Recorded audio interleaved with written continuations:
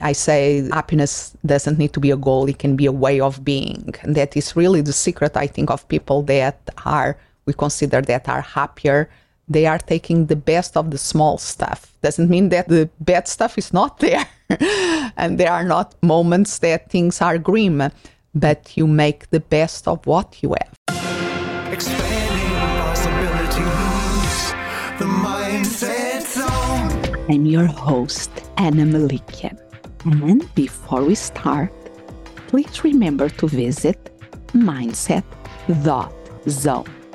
Yes, instead of .com, it's .zone to access all the episodes and other amazing resources, all at mindset.zone.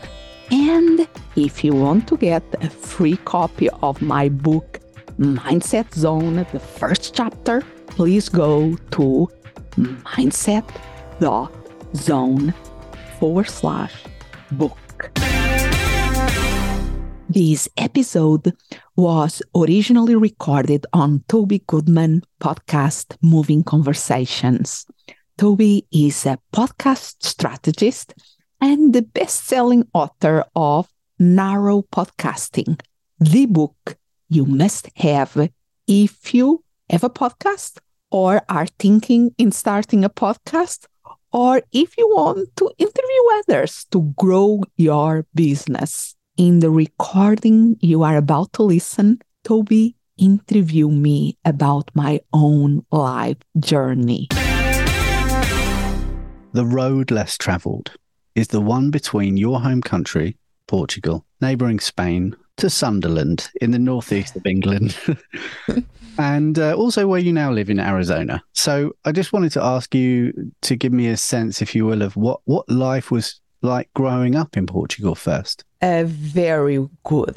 I have to admit that I was having another interview another day for a book about childhood memories, and she was trying to find conflict in my childhood. And I said, no, in general, it was a very good childhood. And there were the tribulations of the normal life, but nothing extraordinary. And I'm very lucky in that sense. I grown up in Portugal that is a very peaceful and friendly country, in a nice, stable family in the middle class. Never anything essential miss in the house. And of course, there are always things that we complain that I wish that had been better, but was a very regular, not an eventful kind of childhood. But since the beginning, I had kind of the bug of traveling. We travel within my parents. My mom was from the south of Portugal, my dad from the central part of Portugal. So we will travel between the two places. That at the time was already something. And I always enjoyed that, to know different places. Initially, as a student, you went full on academia. You're a doctor, you're a PhD, and I know you from an entrepreneurial world, from a business owner world. And I was thinking, there's a lot of pop psychology floating around on the internet with coaches who have decided to become coaches and all of that stuff. But you're a certified academic with this PhD in psychology. And I wondered initially then what first motivated you to invest that time and energy in academia, because certainly it can't have been for financial reward, having come from having come from a family with parents with PhDs and such, and yet you're now in this other space. So tell me about that initial motivation to invest your time and energy, and what the goal was there. Yeah, I think even that bug or seed of traveling, that afterwards I had the opportunity to really go full force on it, comes from being a very curious kid. And part of that curiosity was trying to make sense and understanding my surroundings. And I think was that same dynamic of trying to make sense, trying to understand, that led me to psychology when I decided what to study in college. Very different than here in the United States, where I live now. In Portugal and even in England, we have to declare, England is a little bit more flexible by what I remember, but in Portugal, we have to declare the major that we are applying for in the university. So I had to say, okay, I want to go to psychology. And at the time we apply at the national level, and I still remember my first three choices were psychology Coimbra, that is this beautiful university town in the center of Portugal, psychology Oporto, the second biggest city towards the north of Portugal, and electronic and telecommunications Aveiro, another city close where I was living. So that doesn't have anything to do with psychology. It was other thing that I was passionate about, the computers, the world of technology, and was also a problems to be solved, a curiosity that I had about those things. And I got my first choice, psychology Coimbra, where I went to study, because I really thought that human beings were this incredible, challenging puzzle that was very interesting to make sense of it. So that is why I gravitate towards psychology, why understanding myself too, that journey of self-discovery and understanding others. And then once I got past the first year, honestly, the first year of college was like I had my second thoughts, to be honest with you, what I'm doing here. But then when I start to see some through line and some things that make sense to me, things start to fall in place, I fall in love with it. And also allow me to do an exchange program in England. That is where I went up in England, was through an exchange programs between my university in Portugal and the university in Sunderland. Yeah. And Anna, I've been to Sunderland quite a lot. Because Sunderland is a town in the northeast, if people don't know, a city, in fact, in the northeast of England, just not too far from Newcastle and Durham. It's sort of an ex-industry town. It's not particularly doing too well at the moment. The economy there is not great.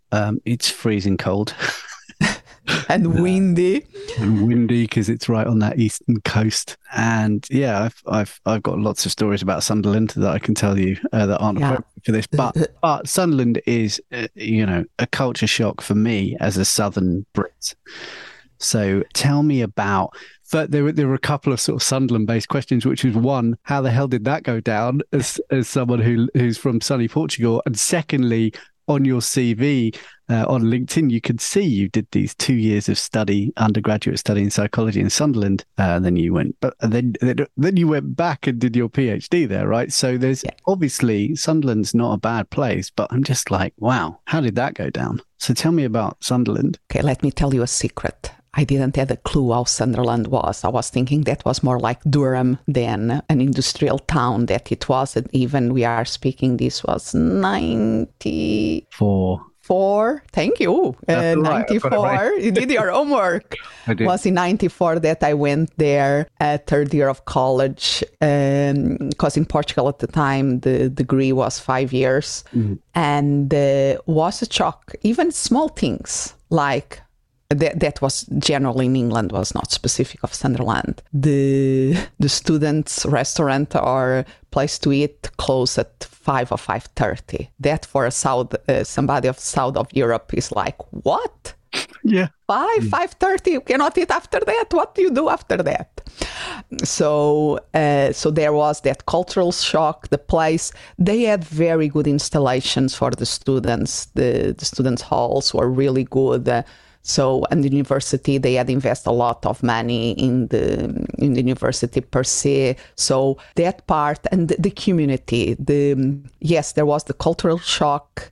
They were in economical crisis already then, but the community, the foreigner students that were there mainly, we really stick together, and was an amazing experience to meet so many people from across Europe, from Germany, Ireland, Spain, Italy. So we had this international community of the Erasmus students, people that were going in these grants to do 6 months to 1 year in another country. That made the experience amazing, in spite of the city not being the prettiest city in England, and the cold and the wind, and all those things. So I have great memories from Sunderland. Yeah.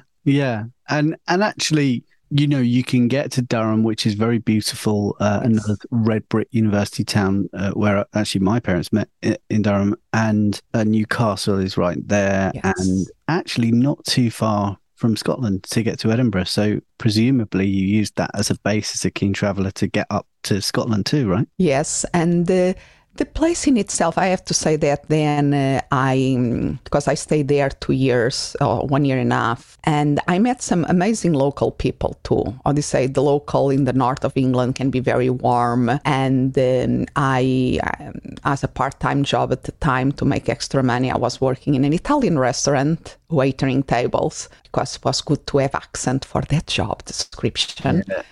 Give us the international flavor. And I met some local people, and I had the opportunity. So I did 1 year as an exchange student, and then I decided to stay there to finish the degree there 1 more year, and I only had 1 semester. And because I was dating this person that he got a job in the Lake District, I went to visit him in the Lake District, and then I got also a job there in a bed and breakfast place. And I spent 6 months working in the Lake District in England, and that is paradise, the place. Absolutely gorgeous and beautiful. Yeah, and again, if you're not familiar, it's a sort of primo wedding destination for just the lakes up there is lovely.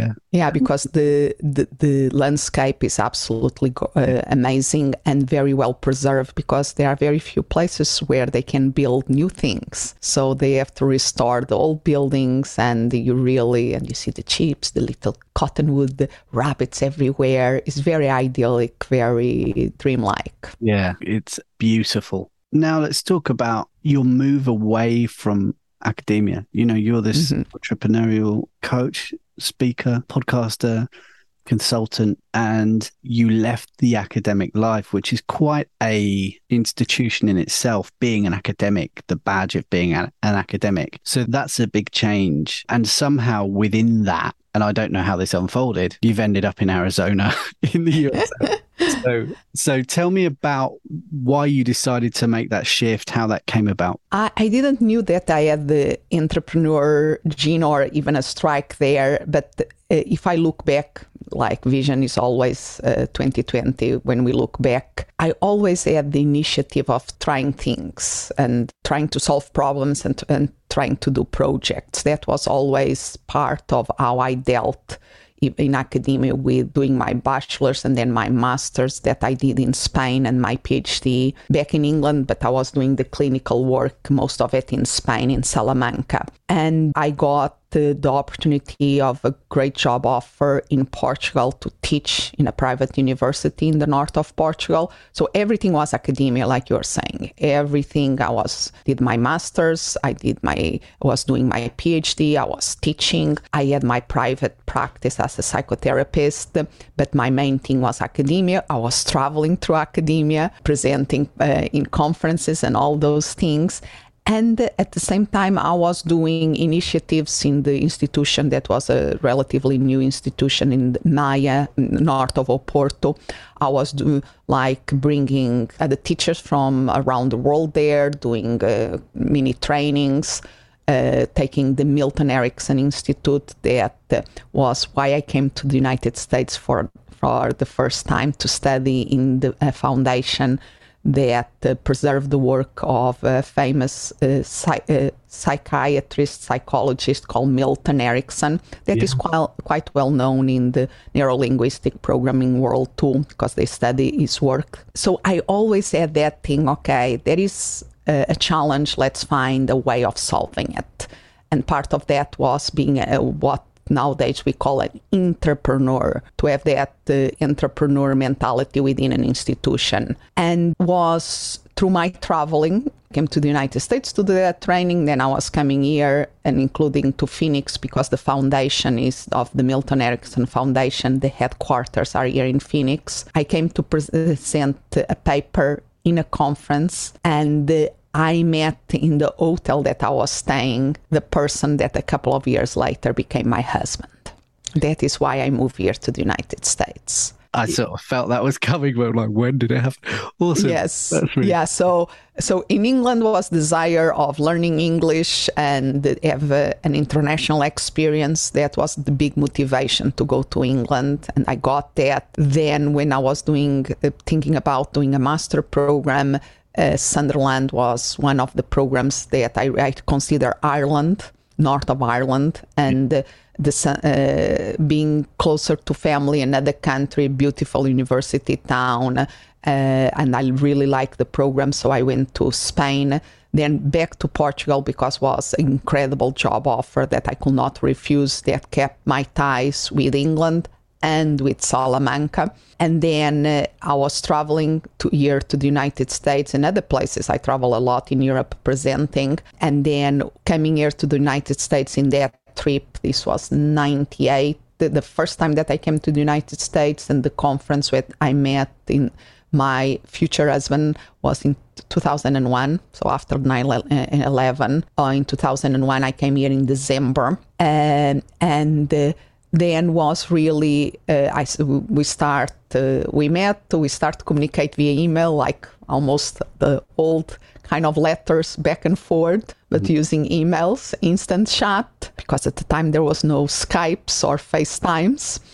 Then by the phone, and then he went to visit me there. I came again to the United States, presenting at another conference, and I came to visit him here in the United States and meet the families. Just to make a long story short, we decided to get married, and his business is real estate. My business was psychology. So I thought that, okay, we knew that moving the buildings were not possible, so it will make more sense for me to move here. And I thought that restarting here in the United States as a psychologist will have been easier. But after I got married, and I start to see what I had to do to get the license as a psychologist here in the United States as a clinical psychologist, because I'm part of the American Psychological Association. They recognize my PhD by England. But to have a license as a clinical psychologist, the equivalent of what I had in Portugal, I almost, in practical terms, I had to redo my PhD. I had to do a postdoc. Wow. And I'm a lifelong learner. I absolutely love studying, but was like, come on, I just ended the marathon. I just ended my PhD. I managed to survive barely. So I need a little bit of a break and breathing room. I cannot, what else can I do? Was one of those situations, the proverbial door closing your nose that gets you a little bit dizzy. And I had to, I have this big challenge. What can I do? And in my own journey to try to make sense again of my life, personally, it's going very well. I was enjoying being married. We were thinking about starting a family, but professionally, all the years that I had put, all the connections, because I really had in a short time had done incredible connections and had a good position in Portugal. So it was like a big setback. And I found life coaching as a way that allow me to make sense of what was going on with me and what I really was wanting to do, what was important, and so forth. And then suddenly that was like a light bulb coming up saying, oh, this thing of life coaching is really personal development. I have also a lot of training and a lot of experience in personal development. I always loved that since I was a teen. And suddenly, maybe I can become a life coach. So it was a natural evolution of things for me. So I did the training. I love it. It was amazing. I set up my first website and then where are the clients? Yeah. Where are the... I was not, in Portugal, it's a smaller country. I was teaching in a private university. I had that recognition, that credibility. People were coming, and I had a very specific niche. So people were coming to me, where do you see, I know somebody that I think you can help. So they were coming to me. My marketing efforts was making a business card that had the address of my office. that I had to find a place where I could see people. So it was like, and here in the United States, I was that needle in the haystack. There are so many life coach and many even with the PhDs in psychology. So what was my differentiator? How could I stand above the noise that was going on? In this, we are speaking about 2009, 2010. But I was seeing other people having business online. So I start to study them. I start to again challenge. How can we overcome this challenge? And in that process of trying to find a way around, I didn't like marketing and sales. I hate marketing and sales.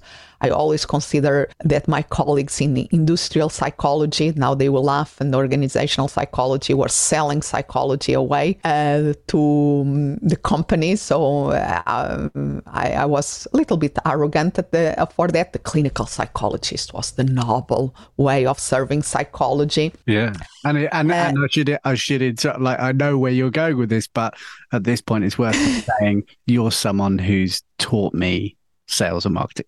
Yeah. So, yeah. Because it was in my own journey that I knew that I had to have that medicine. I knew I had to learn how to promote myself out there. And if I was wanting to have an online-based business running from my home office, I had to learn some skills. And I kid, but it's totally true that I was saved by the Book Yourself Solid system. That is this system developed by Michael Port. That is a book. There is a training. There is a training system for it, for being certified as coaches, to have other small business owners to get Book Solid. And I start to do that system to help me to get clients, and things start to happen. Was the big mindset shift there about understanding that marketing is really a way of communicating. That for me was the thing that make everything click. And I love, the thing that really attracted me to Book Yourself Solid as well was that it does openly address on the front cover, even if you hate marketing and selling, yes, as the last thing. So it does attract people like you were, and like me as well, right? Because there is definitely a feeling people around academia find marketing and selling sort of abhorrent, and that's programmed within us, right? Yeah, and I went to psychology. I didn't apply to a marketing degree or a sales degree. And absolutely, we have this image of the salespeople as the sales car salesman that and I think one of the genius of Michael Port is that he really take that over. Okay, I understand that this is where you are starting point. Let me show you this other side of it. Let me show you a side that is marketing is all about creating awareness that you exist. It's all about spreading your message that you can help people to really create a transformation. And that made a lot of sense to me. It's communication. I like that. It's connection. It's having a conversation. So we're like, oh, I can do that. Yeah. And then it's when I start really to fall in love. I still remember, because Michael Port has this thing that the Book Yourself Solid book is a love story disguised as a business book. Yeah. And honestly, the first time that I heard him say that, I say, BS, don't kid me. And after knowing the system, seeing the results and things like that, I have to say, yes, it's true, because most of us start our businesses because we want to make a difference out there. We really is our way of living our mission, and we are in love with that mission. And our business is just an avenue to make that happen. So yes, our business is our love story, our way of making an impact out there. And then really is when things start to pick up. And to make a long story short, I fall in love with the system. I got to know the system inside out. Then they opened a certification program. I became a certified Book Yourself Solid coach, then an elite Book Yourself Solid coach, and then the director of education for the Book Yourself Solid. At the time was the training school. And I'm still in that position as the director of education, helping other coaches to really know the system inside out. And no better person for sure. You were a great help when I was learning that system and refamiliarizing myself, having initially, spent £50 on the book, which was an insane amount of money to spend on a book, but it's certainly earned its money back many times. That sort of takes us to 2012, and we've got a gap of various things, learning how to podcast and all of that stuff. And then I know through looking at your website and looking at fairly recent talks that you've done, that your life completely changed on the 4th of January 2016. So tell me about that. So I was, like I said before, I start my online business year, let's say end of 2009, beginning 2010. Struggle a lot in the first couple of years until the Book Yourself Solid. So everybody out there is a struggle in the beginning. It's totally possible to start to get those clients and create systems. And for me, the key was the Book Yourself Solid. So things was going well 2012, 13, to the point that in 2014, I start my own podcast, Mindset Zone, and business-wise, and it went very well. But I was not doing money from it. And there was another training in my business that was the helping people with the LinkedIn, how to network in an effective way on LinkedIn. That was really lifting off and getting traction. So I start to focus on that in 2015. And then, so business-wise, growing 6 figures, starting to grow from there. That is always sweet. And then, like you're saying, January 4, 2016, I got the official diagnosis that I had breast cancer. And that, like anything, I was exercising, eating organic, having a healthy life, not sleeping enough, and stress. There was a lot of it. But was something that for me, I was a very healthy person, and that was not supposed to happen. But it happens. Like this cancer doesn't, I still remember one of the doctors that I had to go to the breast surgeon at the end of one of the appointments. I was asking if I can keep running and doing other activities. And they turned to me, "Oh, you are a very healthy person. Of course you can do that." And for me it was like, how can you say that I'm healthy if you just diagnose me with the inflammatory breast cancer? That is it's like 5% of all breast cancers is a very unusual type, and unfortunately, a very aggressive one. So it's that contradiction that cancer can happen to somebody that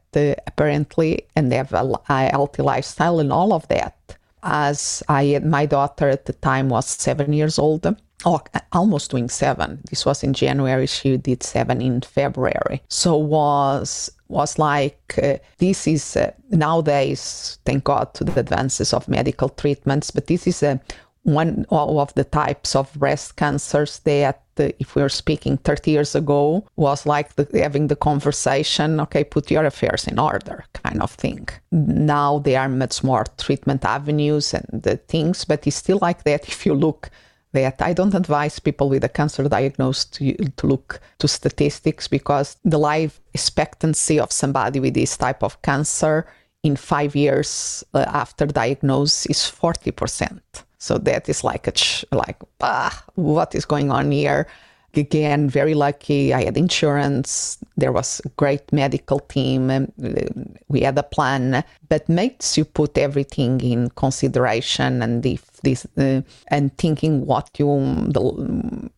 mainly with a young kid, what is the thing that you want to live, and what is so really rocks your world in an incredible way. And at the same time, my business at the time, I was working with other 2 colleagues at the time, and in another team. So I had my online, just me, and I had a couple of projects with other people that allow me to anchor down, still keep working. I kept working all along, and was 2016 in terms of the business revenue was a great year for me, because I could be in the background operating systems and making sure that everything was running okay in terms of funnels and sales cycles. And we were doing loads of webinars, and I will pull myself together for the webinar. And I was, at that time, we did in that year, about for 6 months, every week we had a webinar. And allowed me to, was my keeping the business going for me, was keeping something normal going. I had to reduce a lot of the client-facing time and all of that, but having the business going kept me, okay, something of the craziness that is all the doctor appointments, all the treatments that we have to go through, and all the losing the hair with the chemotherapy, and it's a grueling kind of journey. Yeah. Having that normal that I can... Even when I lost my hair, I will put my wig, makeup on, and showtime.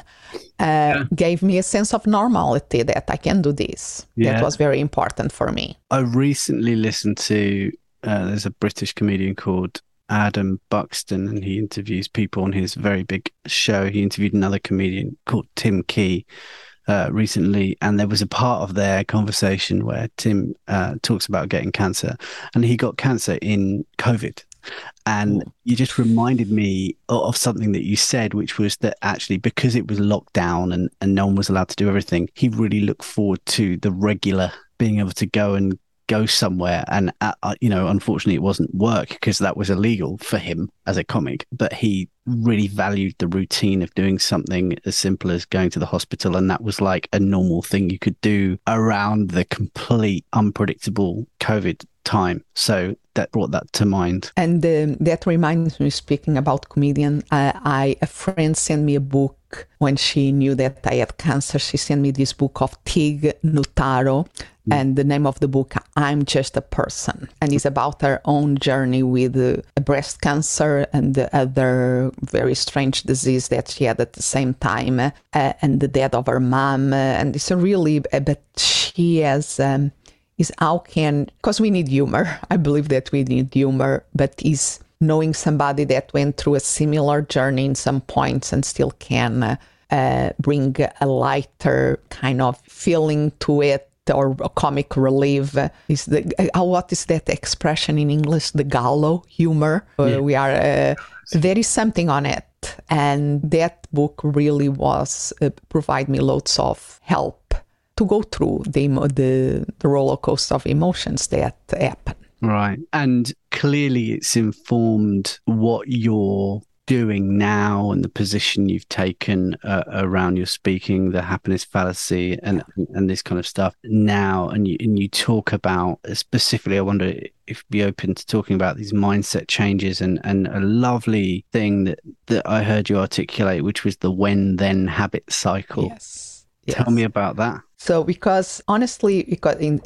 going back to the cancer story, the first time, because I had another second cancer 2 years later in 2018. And the first time in 2016, I really, my mindset and the way that I dealt with it is that, and hold your breath, you can do this, you are strong enough to do this, and really soldier to do the things. And then this will be in the past, and you, like, if this didn't happen. So that was my first the first go around was my attitude, just push it through. And I did it. And I came in the other side, and finally I still remember we went to Portugal to visit my family there, a great summer vacation there. I was enjoying things like chocolate and wine in the balcony with these beautiful ocean views of the south of Portugal, enjoying life again, allowing myself to relax.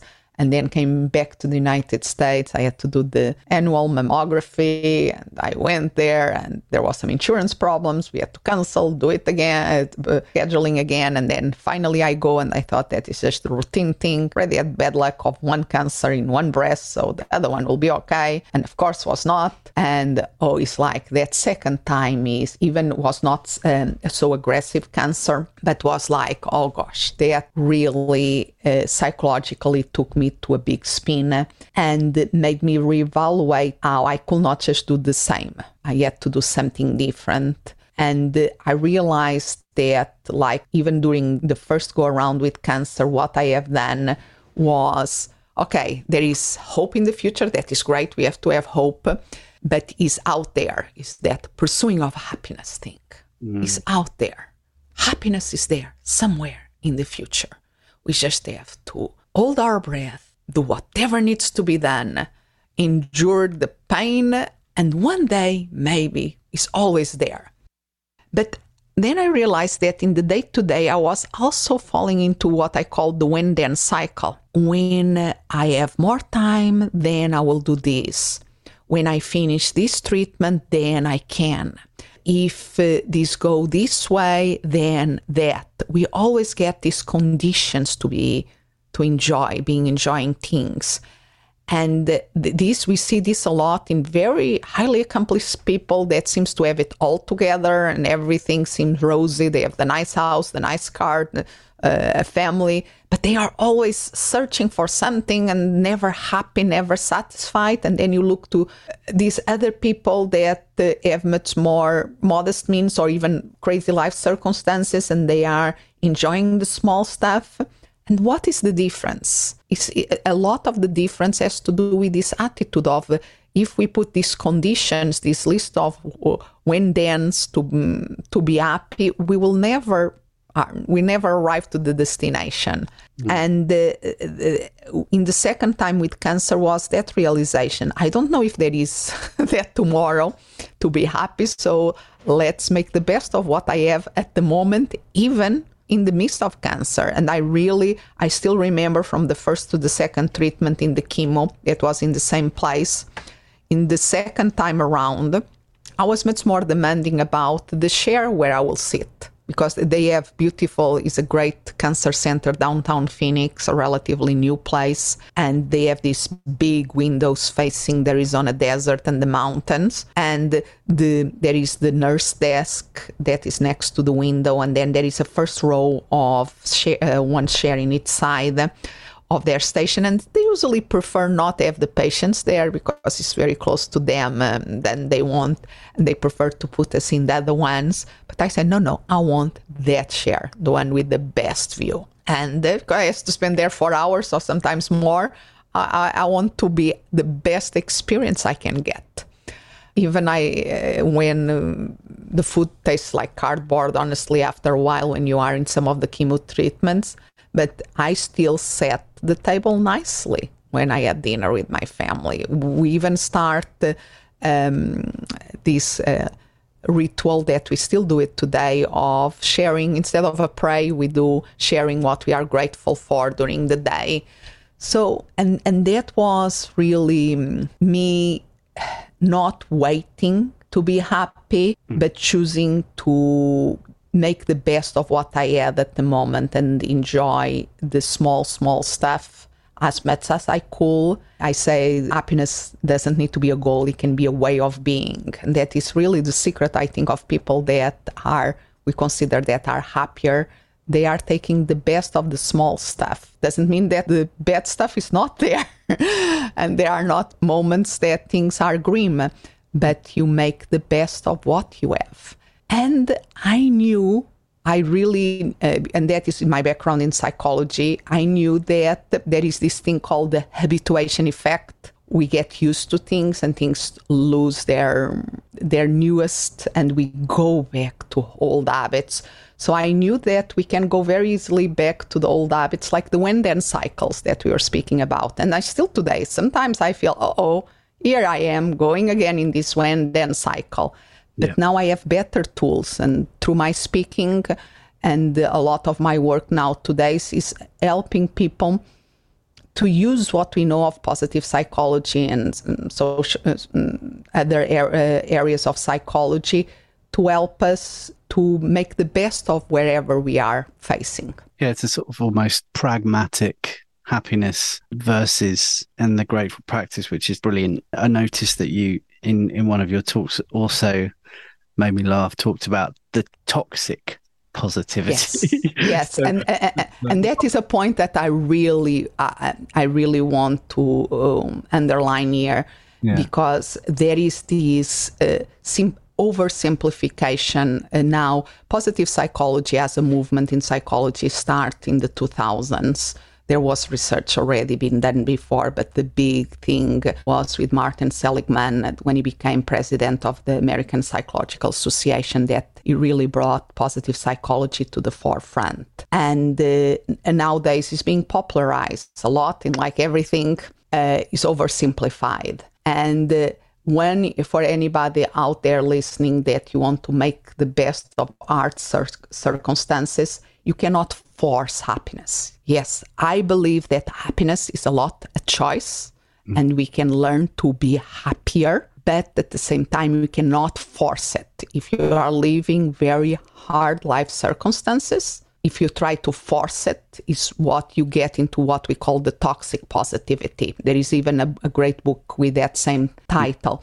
Yeah. That is that force is trying to, just smile, just be happy, and everything will be okay. No, things are a little bit more complex, more nuanced. Doesn't mean that you cannot do something about. The image that I love to use is that for people, think about happiness as a plant. You have a plant that you love, a flower, whatever it is that you like. You can't make that plant grow or even flourish by pulling the leaves, by forcing, okay, I have this little green plant here in the vase, I want it to grow, let me pull the leaves. What is going to happen? You're going to kill the plant. So people that are trying to force happiness, that the toxic positivity, they are making themselves even more miserable. Yeah. And then, I'm not good at this. So no, recipe to not a good thing for themselves and for the ones around them. Yeah. So don't have any control or power in helping this plant to flourish? If we have a plant, what we do? We make sure that there is a good light, the right humidity in the soil, the right nutrients, and that allows the plant to grow and to flourish.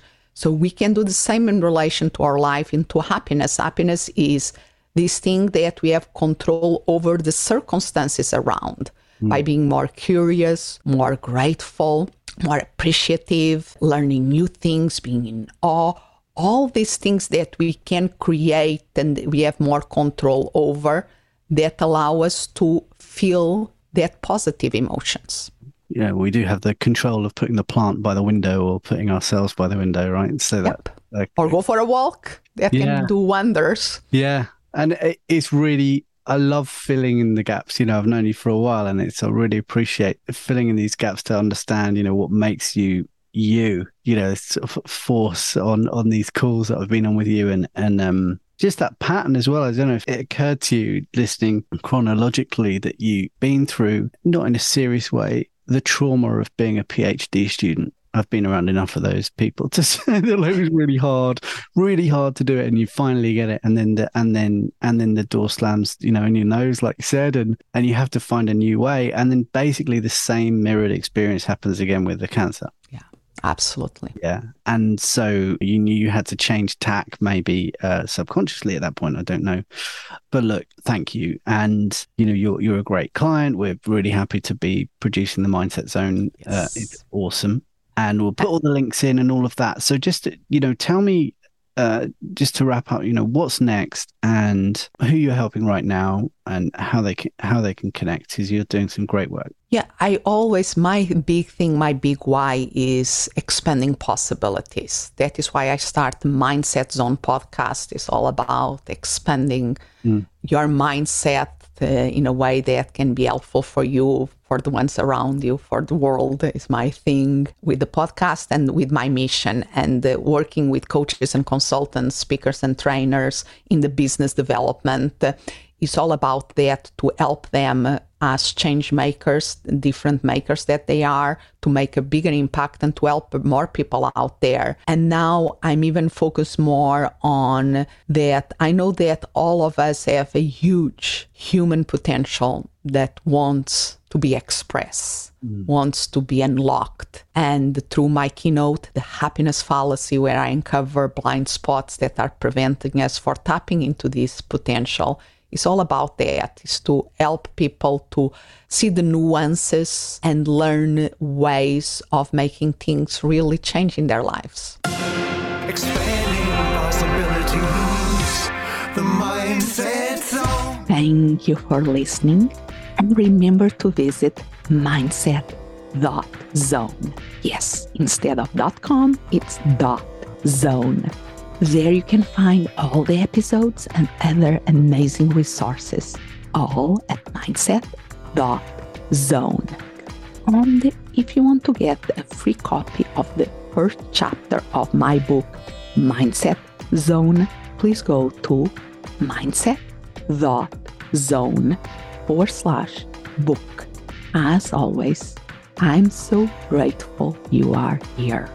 Expand what's possible for you, for the ones around you, for the world.